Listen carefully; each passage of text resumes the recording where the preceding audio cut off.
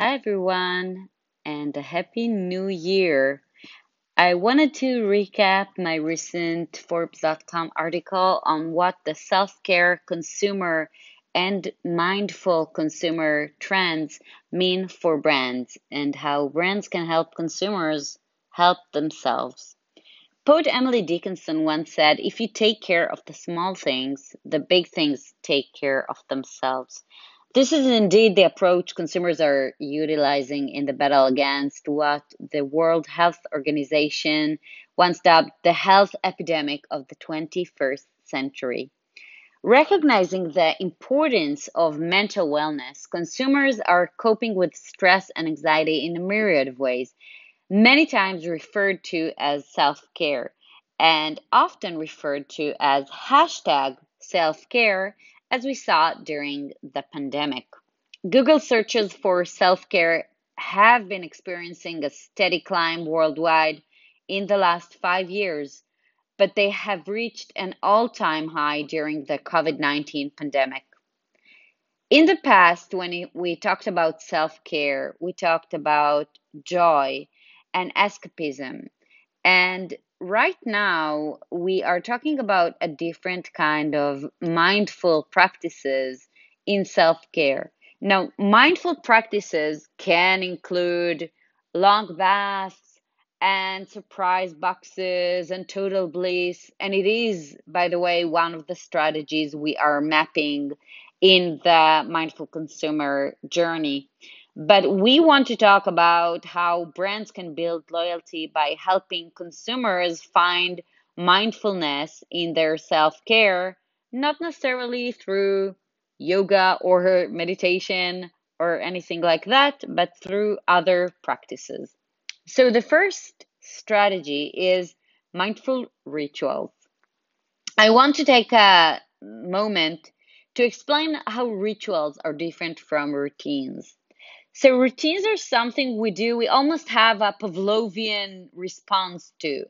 For example, we take an Oreo and we open it, we lick and dunk. This is Pavlovian. This is not a ritual.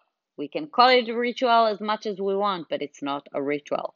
Ritual has some kind of attribute that is more metaphysical or experiential, and it's about how people can think that this means something or doesn't. It's very reflective. So that's actually the focus here. And indeed, consumers are adopting a strategy of mindfulness and they are redefining their day to day activities. Consumption opportunities, often hurried and requiring convenience for the multitasking, time starved consumer, can also become a chance for relaxation and assurance.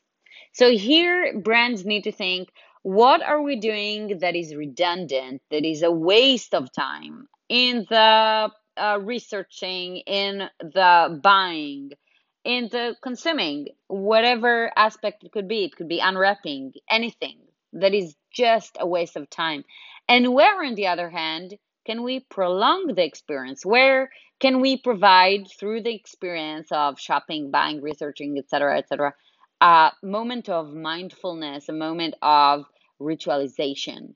Again, we want to create a reflective moment that assigns meaning. So, one example is journaling, regularly writing down thoughts and goals, especially in the morning and prior to bedtime. And searches related to bullet journaling have experienced a breakout over the last 5 years, though the practice has been around for many, many years. The beauty industry highlights this polarization in stress reduction, as by the way, does a lot of retail establishment. The rise of multifunctional products versus the adoption of beauty rituals, which is taking time to pamper, rejuvenate, is very evident in beauty. So, take for example the jade roller, some kind of a quartz roller that you put on your face. And this is the best selling beauty product on Sephora. And the Sephora website actually defines it as relaxing and de stressing. So, this moves beyond the functional attributes to somewhat metaphysical, experiential proposition. So brands can make any product more mindful by connecting into a ritual. Let's say I'll offer a notebook for journaling your morning thoughts as you sip your coffee or smoothie, or aromatherapy or functional add-on kit to give consumers a chance to reflect on how they're feeling right now and what they might be needing right now. So if I gave you a focus versus energy versus relaxation versus feel good add on, such as drops or powder or whatever, this could enable consumers to think what they're really in for right now.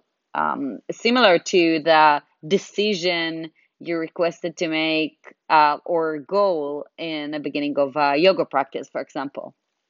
So, Nespresso, the coffee company and machine company that is made famous for offering quick and convenient cup of quality coffee, has seen young consumers opting for slow, mindful coffee moments with pour over, for example. And they have recently launched a response in the US via a pour over style carafe, asking consumers to slow down and savor the moment. Rituals can also be found on a periodical basis. For example, we are now starting January with all of its Veganuary, Red January, and any other New Year resolution that prompts consumers to re examine their lifestyle choices and reconsider making permanent changes. Brands can take part in these efforts. They can also create efforts that are periodical and they would offer a restart and a chance to rethink. Again, this is something consumers can be grateful for. So that was the first thing about reclaiming time and mindful rituals. The second strategy is mindful consumption, and we know that consumers are reconsidering what a good brand means for them. They are looking for purpose. Purpose helps us decrease stress. Altruism helps us feel better and be happier. This is backed by many researchers. So consumers are hoping brands will help them feel like they're better people, and they are considering the environment, society, farming practices, ethical issues, as well as their own health when they're making purchase decisions. A study by IBM from the beginning of 2020 of nearly 19,000 consumers found that brand purpose is even more important to today's shoppers than cost and convenience. And according to Ingredients Consumer Analyst Group New York conference in February 2020, the mindful consumer sees plant-based nutrition as promoting long-term health as well as supporting sustainability and animal welfare. Plant-based, whether in personal care, in food and beverage, in design, in anything, really encompasses a lot of the mindful aspects because it's not just about one aspect of whether it's good or okay to eat or not eat kind of an a kind of animal. You know, it could be people are really differentiating between species, and this is, by the way, part of mindfulness, but they're also considering environment and ethical issues that have to do with how you grow the animal and the and food waste and everything along those lines. Mondelez, the snack company, the owner of Oreo, Cadbury, and many other snack brands, also demonstrates how permissible indulgence is a huge part of mindful choices. They promote mindful snacking because if you really are mindful to what you're snacking, you would enjoy it more. And so you can create more loyalty if you just ask consumers to notice what they're currently having. And Mondelez said that they will include mindfulness tips on all of their packaging worldwide by 2025. This includes minimize distractions, focus on smell and taste, notice the textures, and everything. Consumers look to digital apps and wearables to help them make better choices and remind them to breathe and calm down. And indeed, we are seeing a surge in downloading of wellness apps and fitness apps, also food journaling and a lot of related apps. The leading health and fitness apps in the Google Play Store in the US in September 2020 was Calm, which is a meditation, sleep, and relaxation app that had over 675,000 downloads in the Google Play Store in 2020, according to Statista.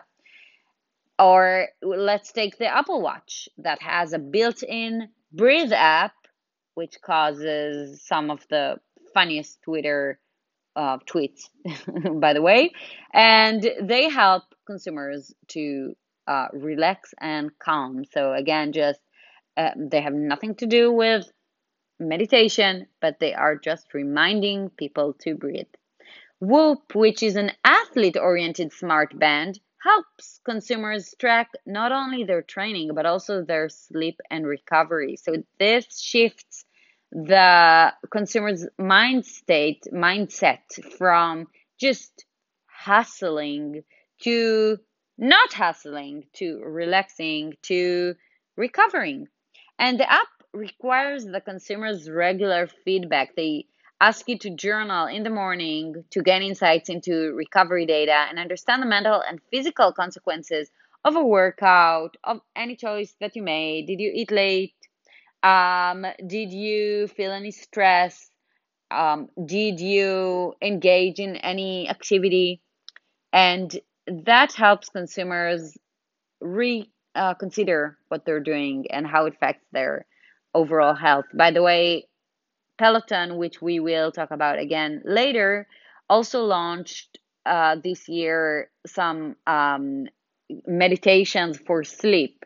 So, this is again part of understanding how recovery and sleep and relaxation and unhustling is important to your happiness and wellness. The third strategy, again, we talked about reclaiming time or mindful rituals, and then we talked about mindful consumption and reconsidering purpose. And now the third strategy we will discuss is family and friends. The need to belong to a family or community, which is a very deep psychological need. It's amplified by the long periods of social distancing that we have incurred in 2020. And it's very important to people to feel connected to their community, to their family, to their friends. And that's why we saw social networks, online groups, video conferencing technology blooming during the pandemic. And indeed, marketing efforts were focused on the story of connecting to loved ones. We saw it in Facebook portal and Amazon Alexa, and be there even when you can't be there is a very important aspect of that. Discord, it's a social platform that was initially built around gaming and has expanded to other shared interests. Garnered 100 million monthly active users, with people talking for upwards of 4 hours per day on the platform. And they say they're from, they are intended from local hiking clubs to art communities to study groups. So, really, they are enabling consumers to talk about whatever they want. They are the enablers of that connection. Consumer to consumer e commerce is a growing part of this trend. By reselling or creating, consumers are connecting to their peers through selling and shopping. And we see that, for example, in Poshmark, which just filed for IPO. Poshmark is enabling people to buy from other people. And on previous articles and presentations, I suggested to connect through the micro influencer or creator to be a part of this trend, because brands might be missing out on this huge long tail opportunity of the various platforms that are out there where consumers are connecting to each other through commerce. Flaviar is a spirit discovery club, and it offers samples of tasting size whiskey bottles. When you gift someone Flaviar, you are also prompted to add a subscription for yourself for a lower price, thus making the brand a platform for connection between people. Because it's not about giving someone just whiskey, you're giving them the opportunity to taste it with you. Peloton the fitness, digital fitness company, which is in all of my articles and presentations, has community at its core. And I wrote an article about that, about the community being the secret sauce to Peloton earlier this year, I think in February. And I do discuss a lot of the community opportunity there. But during 2020, Peloton launched tags for people to discover like minded fitness enthusiasts in many areas. Again, they are not deciding for people what they should be connecting about. They enable people to create these tags, and then they enable other people to join said tags. And they strongly encourage participation in cause driven events, whether virtually or physically. Thus, creating a sense of belonging and shared purpose, which is very important for people to really feel like they're bigger, part of something bigger, and that they are bigger than their everyday life. The fourth strategy, which I'm not going to discuss here, but it is on my bigger presentation on the subject, is bliss, which is finding indulgence, fun, just letting go. We saw, all the trend of taking longer showers and foam baths and at-home spa and surprising yourself with a fashion kit, or we have, underwear kit or anything. And there are so many examples for that. I'm not gonna discuss them here, but they're very interesting, and that's the fourth strategy, bliss. So, how can you support the mindful self care consumer? Helping consumers in their journey to become healthier and happier provides a great opportunity for brands to create real value, be more helpful, and gain consumer loyalty at a time when consumers need help more than ever before. Brands should take a look at the product or service and ask, what are the things that get in consumers' way? And what are the things that the consumers would actually want to get in their way or in their head? I hope you enjoyed it. Thank you so much for listening, and tune in soon for the next episode. Have a wonderful 2021.